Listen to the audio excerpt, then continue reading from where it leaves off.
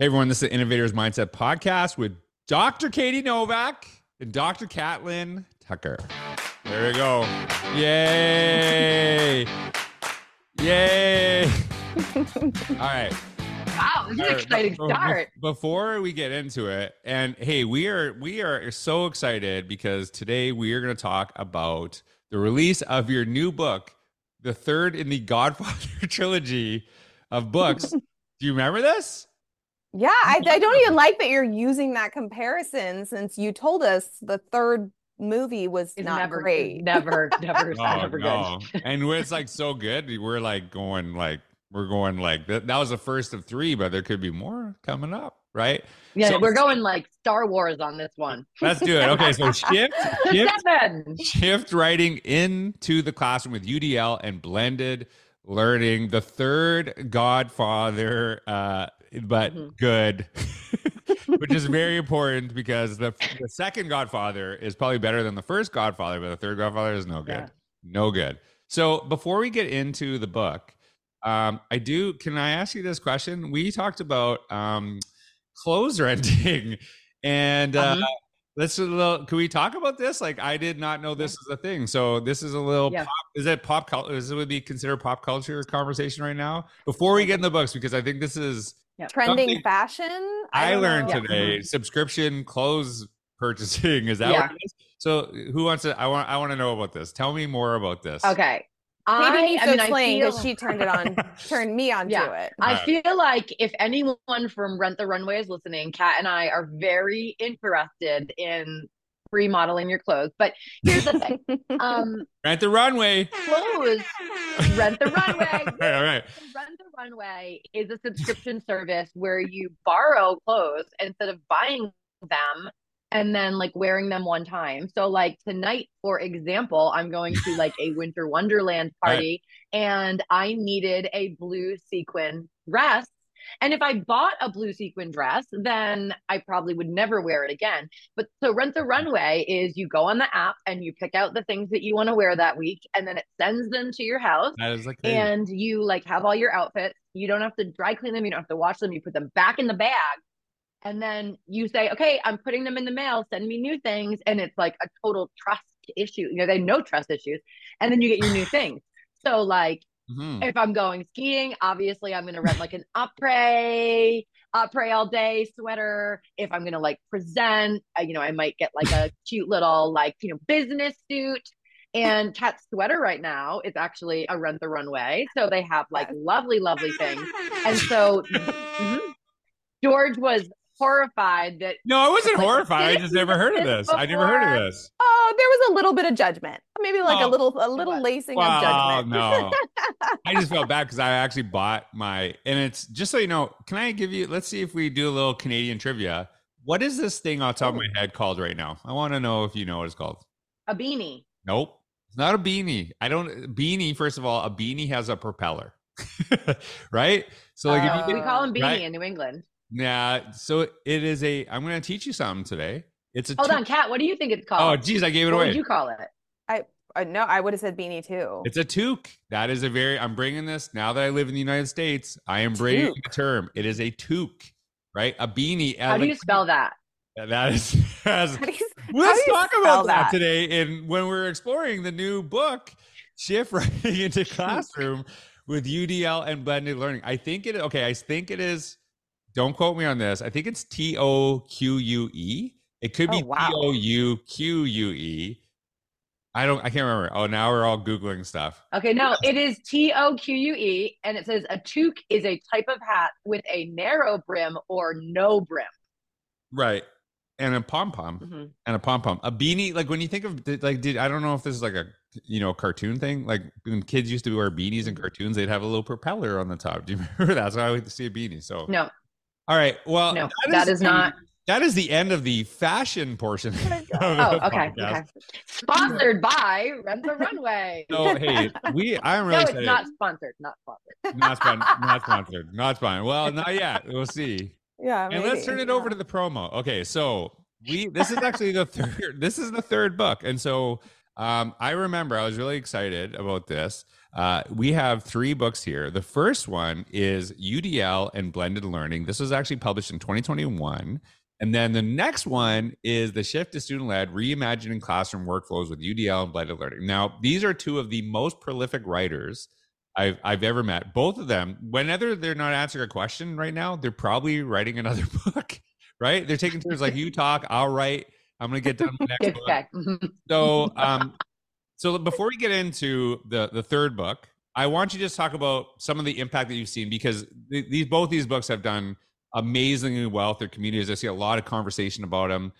Talk about some of the impact that you've seen become. And I'll start with Catlin, because Katie, you really dominated the Rent the Runway conversation. So, yeah. Right. So let's start with Catlin. I'll step back. I'll go back in the corner here, George. Right. All right. Oh my goodness. I think for me, what's been really interesting is that working with Katie in that first book, UDL and Blended Learning, we obviously really wanted to give teachers a skill set and a mindset and like understand how these 2 frameworks can complement each other.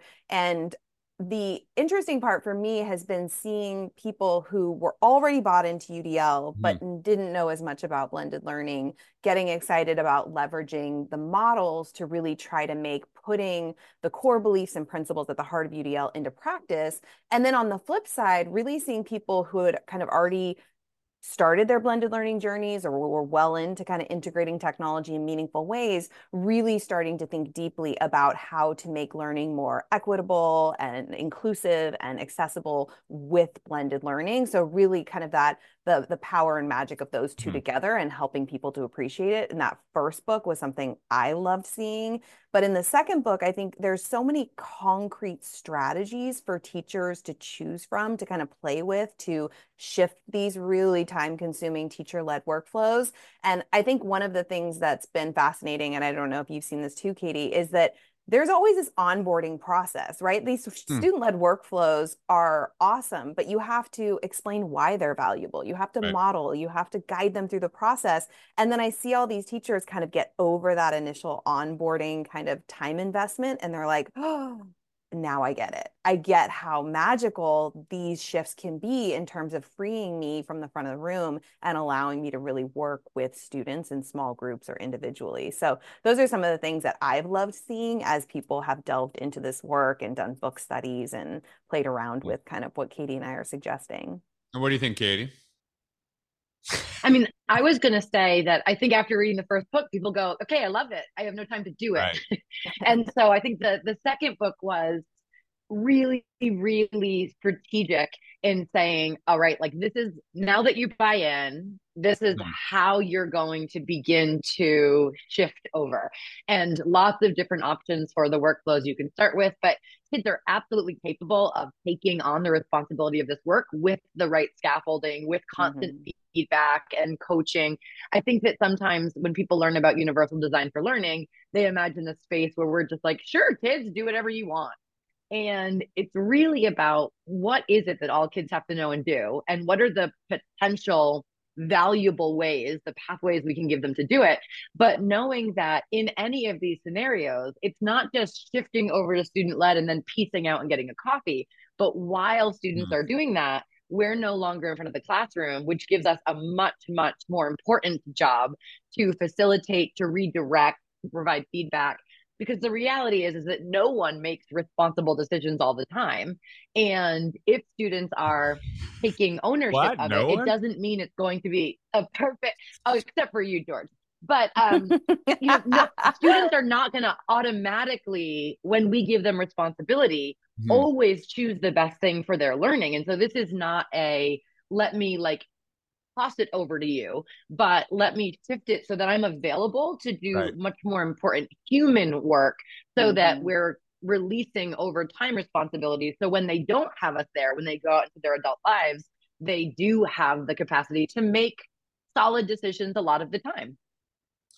You know, I love the concept of kind of like really explaining why this is really important, because if you actually didn't do that, and then you show the strategies, then people go, well, why do we do this? Mm-hmm. Right. And like teachers are notorious for this, as I was, right? It's like, I don't understand the big vision. I think that's a huge step that's often missed, is that we show really great ideas, but we don't actually talk about, why this is essential. What's the long-term vision for this? Why does this really, really matter? So I love this too. So if you could maybe if anyone just has maybe a whiteboard and they could do like a little Pictionary, not like a full whiteboard, but just a mini whiteboard. There's a mini whiteboard that I kind of covers part of a TV.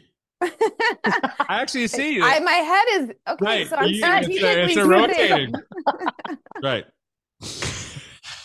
Sorry, I had to bring it up. This is this is very. You're just hating on my whiteboard. No. I mean, and to think you spent so much time trying to hide the TV, and then he called you out. He put you on but it's because you wanted to cover the TV, and then you use your head, and then you started turning. So this is why you watch on YouTube, everybody, because I'm very like active. I like gesticulate. I move around a lot. That's why every photo on X looks like me like screaming at a rally. Catlin lives the shift. She lives it. Shifting in her chair. Just so you know, it is all the thought you put behind blocking the TV behind you, and then you just exposed it right away. So, and I don't hate on your whiteboard. I hate on half of your whiteboard because it's just like I don't even know where you get that thing. It's like just like a long internet. Okay, you can get everything on the internet except a watch. She rented it. She rented it. Okay, all right. Okay. So you can check out both books, Shift to Student Led and UDL and Blended Learning. And hey, let's give a little shout out to the visionary who brought you two together, George Caros. Good job to both of you. Who said you two should get to know matchmaker, make That's me right. match. You know this. Because I didn't know you'd both turn on me, but whatever. A little, because we want a little connection to the last one, because I was really upset, and I just want to make sure that we're doing some like Godfather 2 to Godfather 3, so there's a little connection between, so you can watch the whole podcast as well too. Okay, so the next question I have for you is shift writing into the classroom. So tell me what is different about this book and from the last two, and really what is the main focus of this, and what's the hope for what it actually achieves? You want to kick it off, or you want me to, Katie? Sure. I mean, I'll take it over here. So, I mean, obviously, we as a nation, the most neglected skill we have is writing, because our writing scores nationally are basically the lowest, lower than our reading scores. And so when we think about writing as a neglected skill, it can't be something that only English teachers are doing. It's really everybody needs to assign writing. And in some cases, we're assigning writing, but now with all of the advances in technology and artificial intelligence, if we're assigning writing and we're saying to kids, just go home and produce writing, then they're going to use these emerging technologies and they're going to spit out answers that they don't have any real ownership in creating. And certainly a lot of people utilize these tools, but to utilize these tools before you develop your own writing voice or understand the writing process is incredibly dangerous, because you're allowing robots to speak on your behalf, essentially. Right. And so what we're encouraging people to do is to actually bring writing into the classroom, because writing is an expression of thinking. And we want students to think critically, and we want them to communicate. And so how do we ensure that every single teacher is not only having students write to learn, things like exit tickets and entrance tickets and quick jotting, summarizing notes, but also learning how to write in every field, because writing in math is different than writing a music critique, is different than, writing a workout plan in PE, but really authentic writing, and not just saying, go home and do it, but like, let's brainstorm together. Here's a bunch of options for brainstorming. Let's do some pre-writing activities together. Let's plan what we want to say together. And once you go through that process and you're sitting side by side with students and you know what they're thinking and what they're planning, it would be very difficult for a student to just go home and produce something where you wouldn't say, that isn't what we talked about yesterday, right? Mm-hmm. Like, that is not your idea. Those are not your words. And so really helping students to do the heavy lift of this is what I want to say, this is what I want to produce. And then if they're utilizing those tools, they have the skills to metacognitively say, no, no, no, that's not how I want to say it. And I think that the most important thing is that we don't lose our ability to think critically and just lean into these tools and be like, yeah, they're going to be active enough. Like, let's just have them do it. What do you got? What do you got, Catlin? I totally agree. I think to your point about Godfather and the third movie sucking and the challenge around this particular book is that I feel so many people will see shift writing and be like, oh, that's an English thing. And I think what Katie and I are trying to focus on when we talk about this book is writing needs to happen in every subject area. And if you look at the research indicates that writing improves reading skills, right to learn activities in science, history, in math. They all improve learning, the quality of learning, student achievement in those subject areas like reading comprehension, retention, all of these things are benefited when we have students write. But right now, I go into lots of classrooms. You don't see a lot of explicit writing instruction. The research says kids aren't getting a lot of that past third grade. They're being sent home with these writing prompts that they have zero kind of investment in, ownership, interest in. And of course, they're going to lean on AI or whatever makes it easier to kind of spit out an answer and move on. So we've literally broken down every part of the writing process, even starting with like, do you even know what good writing in this subject area for this type of task looks like? Like, let's take a look at exemplars. Let's have conversations about what you're seeing and noticing, and what would you say is the success criteria for this type of writing? And all of the things that we talk about in the book are positioned to eventually let students lead that part of the process as well. We want students to really feel confident engaging with each other and each part of the writing process.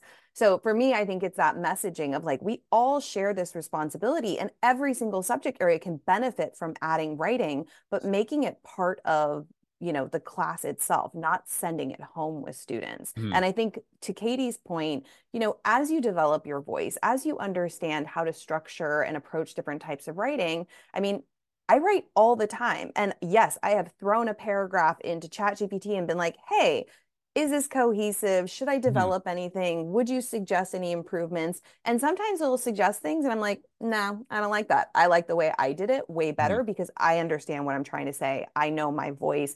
I know what I'm writing for in terms of the goal of this particular writing assignment. So I totally agree that that's really should be kind of the goal, is helping students to develop that confidence as writers. And then they can use AI as a thought partner. Yeah, the one of the best analogies I heard for the use of like ChatGPT AI was like it's a second brain, right? Like it's not, but some are using it as the brain, right? Yes, their brain. Exactly.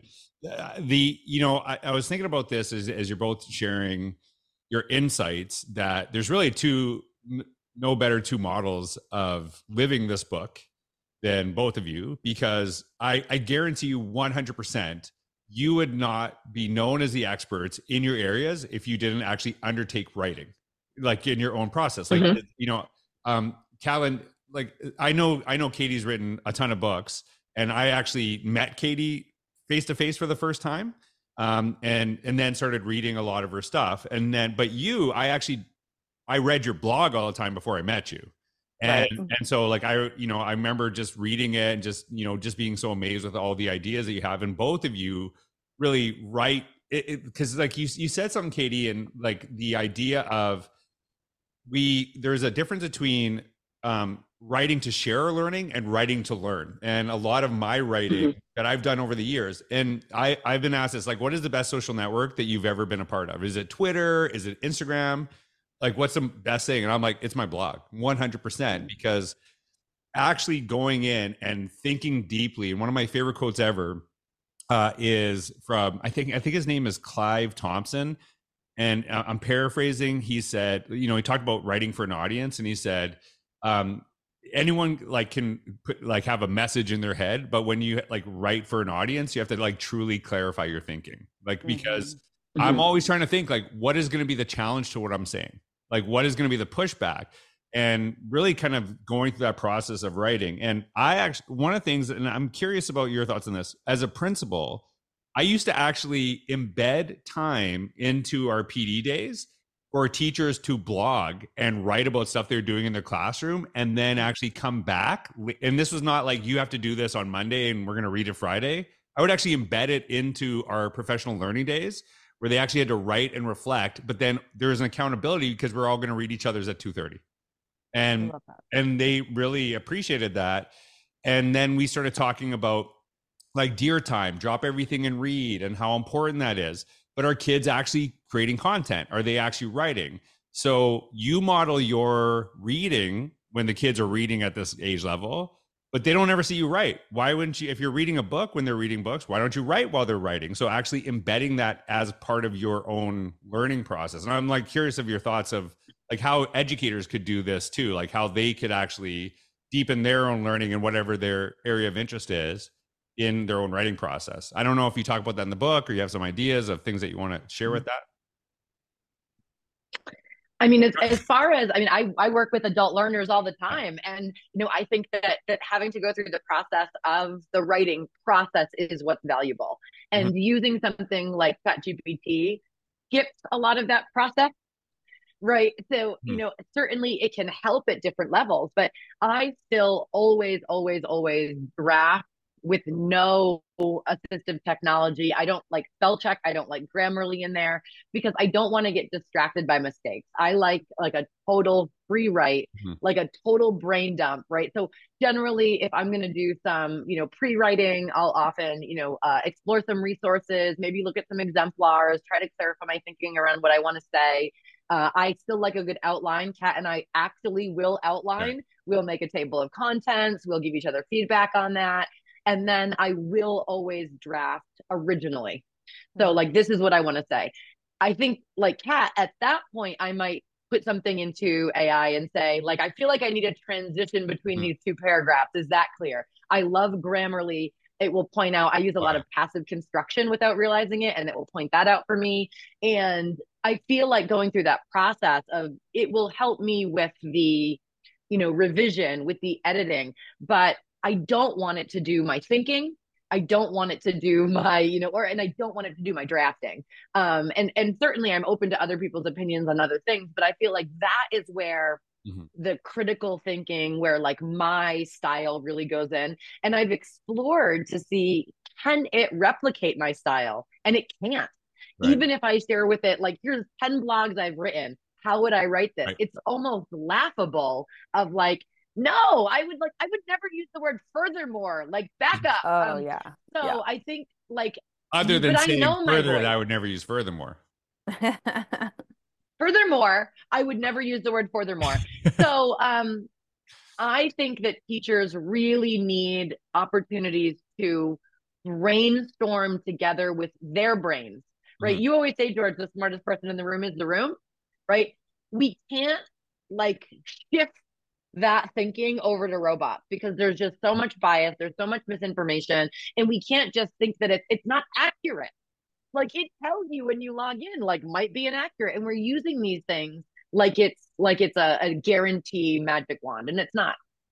Yeah. Do you know, actually, so I started when I was doing like book reviews, right? I started doing book reviews this last year, and I have read more books in this last year than I probably have the last 5-10 years combined. I've just been really intentional about doing it, finding time to do it, and really trying to kind of get my thinking out on these books. Like, how does it push my thinking? And really, when I do that, I'm not big on like, I'm going to read 500 books this year or whatever.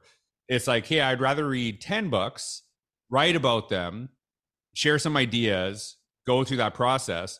And one of the things that I've done is I'll like in the podcast, I'll actually say, hey, here's a couple things that really kind of resonate with me, but here's a short summary as provided by ChatGPT. So I usually actually use it as a reference to like give a really succinct thing. And then I go back. So I actually, you know, like I kind of like go in and out, like, hey, here's me referencing it. Cause I think there is a time and place to actually utilize these things. But also this part of the podcast, this is explicitly me. And these are things that ChatGPT doesn't know about my thinking or stories that I have that relate to it. So I don't think it's about, you don't use this stuff, you don't, you know, connect with it, but really, and it's really kind of helped me I feel like once I write about those books or write about something. Like, even I suggest this to people all the time, if you go to a conference, it's way better to like see a keynote or go to a session and then skip the next session and then write about the session you were just in. You'll actually, then it'll just become part of you. And that has really kind of helped me. It's something I've been doing for years. This is the last question I'll ask you, because Can I jump in real quick? Yeah, please. Absolutely. I want to just dovetail because I love what you're suggesting about like the way in which you're kind of really intentionally using it and making it clear how you're using it. Because one of the things I do want to say is in this book, it's structured like Katie in my previous books. We start with an anecdote, we've got research versus reality, and then we get into strategies. And we always have a collection of strategies because we know teachers are different. Different things are going to appeal to different people. There's one strategy in every single chapter that is an AI enhanced strategy. So if you as a teacher are using AI with your students, like that's okay under the umbrella of your school, your district, whatever, trying to help these humans understand how to use something that's not going away will only become more robust and integrated into our lives. Here are ideas for how you can leverage AI at different points in the writing process to really help students to have that thought partner, to get feedback. So it's not a, hey, don't use it. It's here's all the ways, here's all these strategies you can use, and here's an AI enhanced strategy if you're interested. Well, even Katie, when you brought up Grammarly, like I started using that years ago, and then I started doing these like revisits. I'm like, hey, I'm going to pull a post I wrote 10 years ago that before I started using Grammarly, and then I like put Grammarly through it. I'm like, oh my God. Right. And it's like, it's almost like a little bit of a video game for me.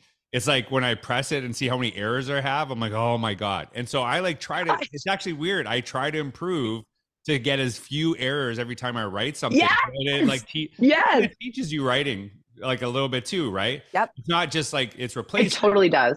Right. And, you know, I always kind of make the joke about spell check is like, oh, kids don't need to know how to like do spelling tests anymore because they got spell check. I'm like, well, you have to be kind of in the vicinity of the word. Like you can't just slap keys and all of a sudden, right? But it actually teaches you a little bit if you use it as a teaching tool. And this is the last question. And Catlin, I'll actually turn this over to you because you kind of built on this too. And your last response really connected with this.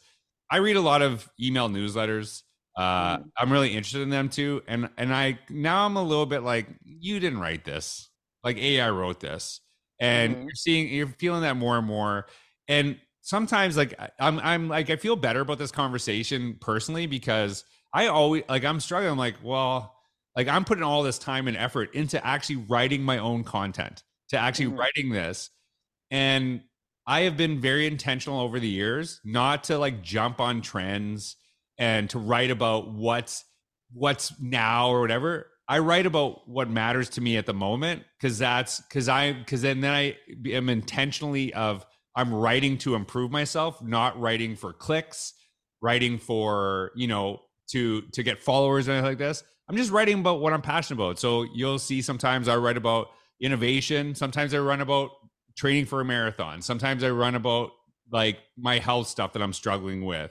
Sometimes I write about basketball, right? And I think like, because I want to write about what I want to write about. And if you learn something along the way that's beneficial.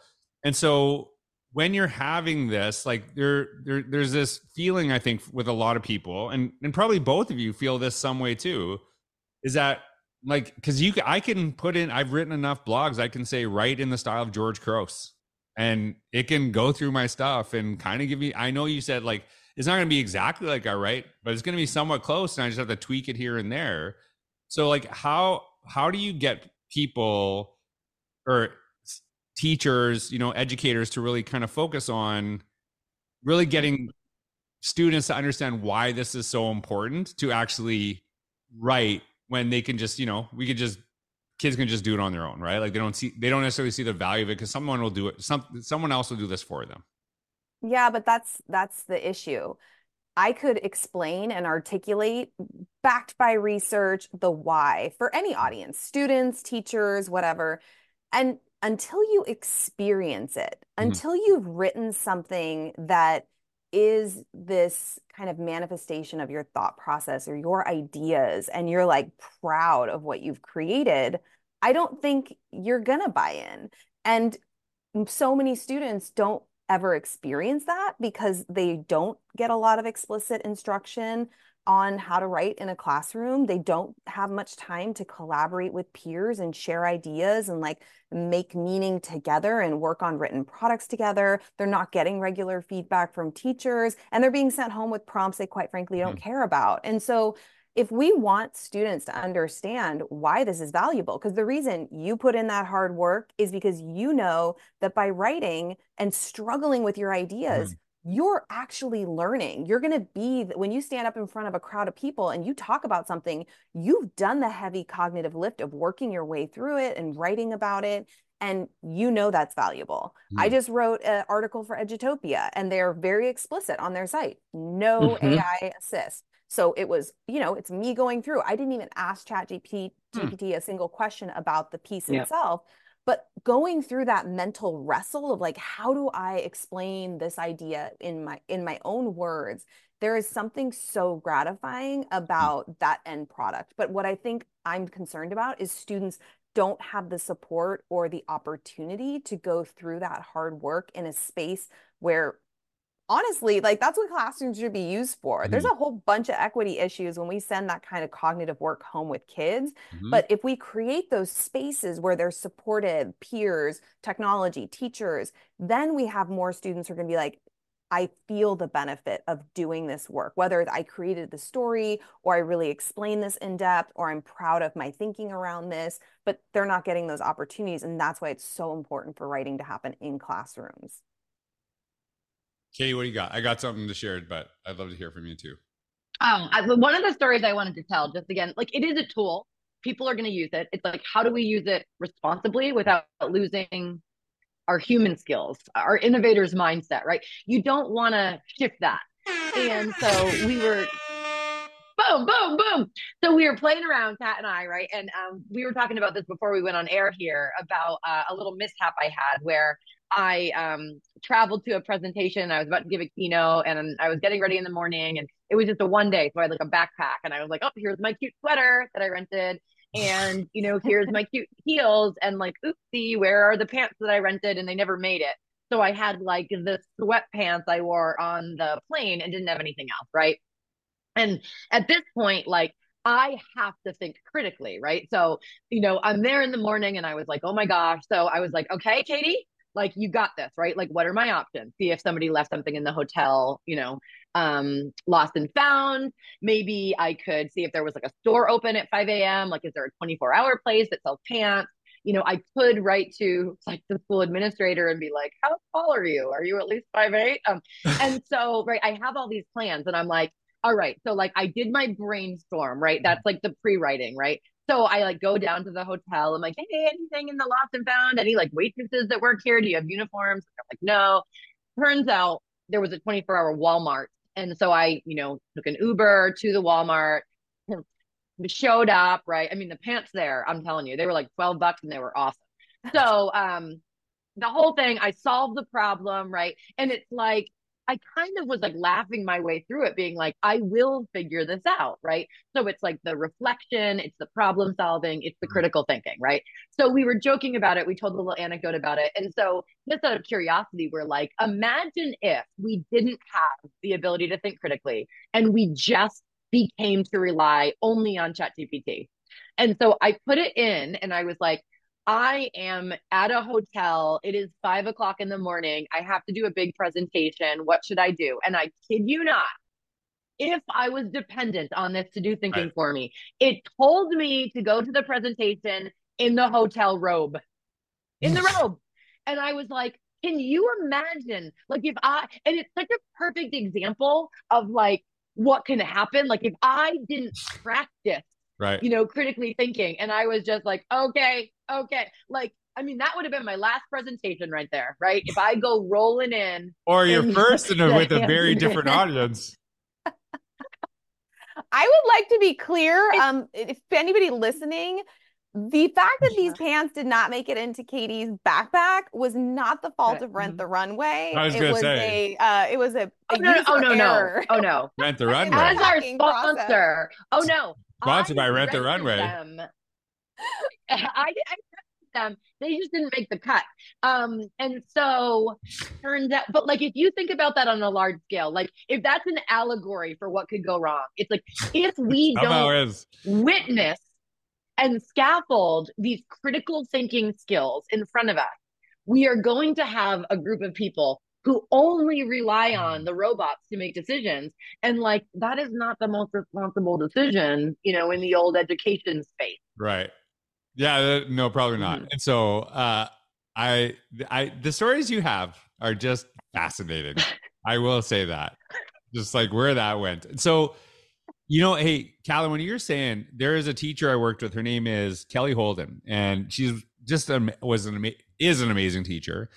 And I actually remember when I worked at central office, she invited me to her classroom, and she did exactly what you're talking about. They had blogging parties.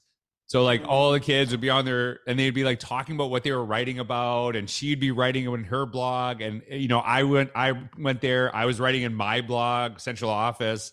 It was just like a really amazing opportunity to like have kids kind of like brainstorm, brainwrite, go through that process and do it, and just kind of see the excitement of that too. And kind of building on what you said, Katie, the thing that we talked about right before we got on the podcast that I'm allowed to talk about is I actually have been arguing this for a long time. Kids are not better at technology than we were when we were kids. The technology is so much easier that it almost can dumb you down, right? So, in the analogy I always give is, if you really think about if you had your iPhone, right, your first iPhone ever, what did the instruction manual tell you? And people like kind of say, well, I think it said this, and I always say, well, actually, no, it didn't, because you didn't have an instruction manual. There is no instruction manual that ever came with iPhones.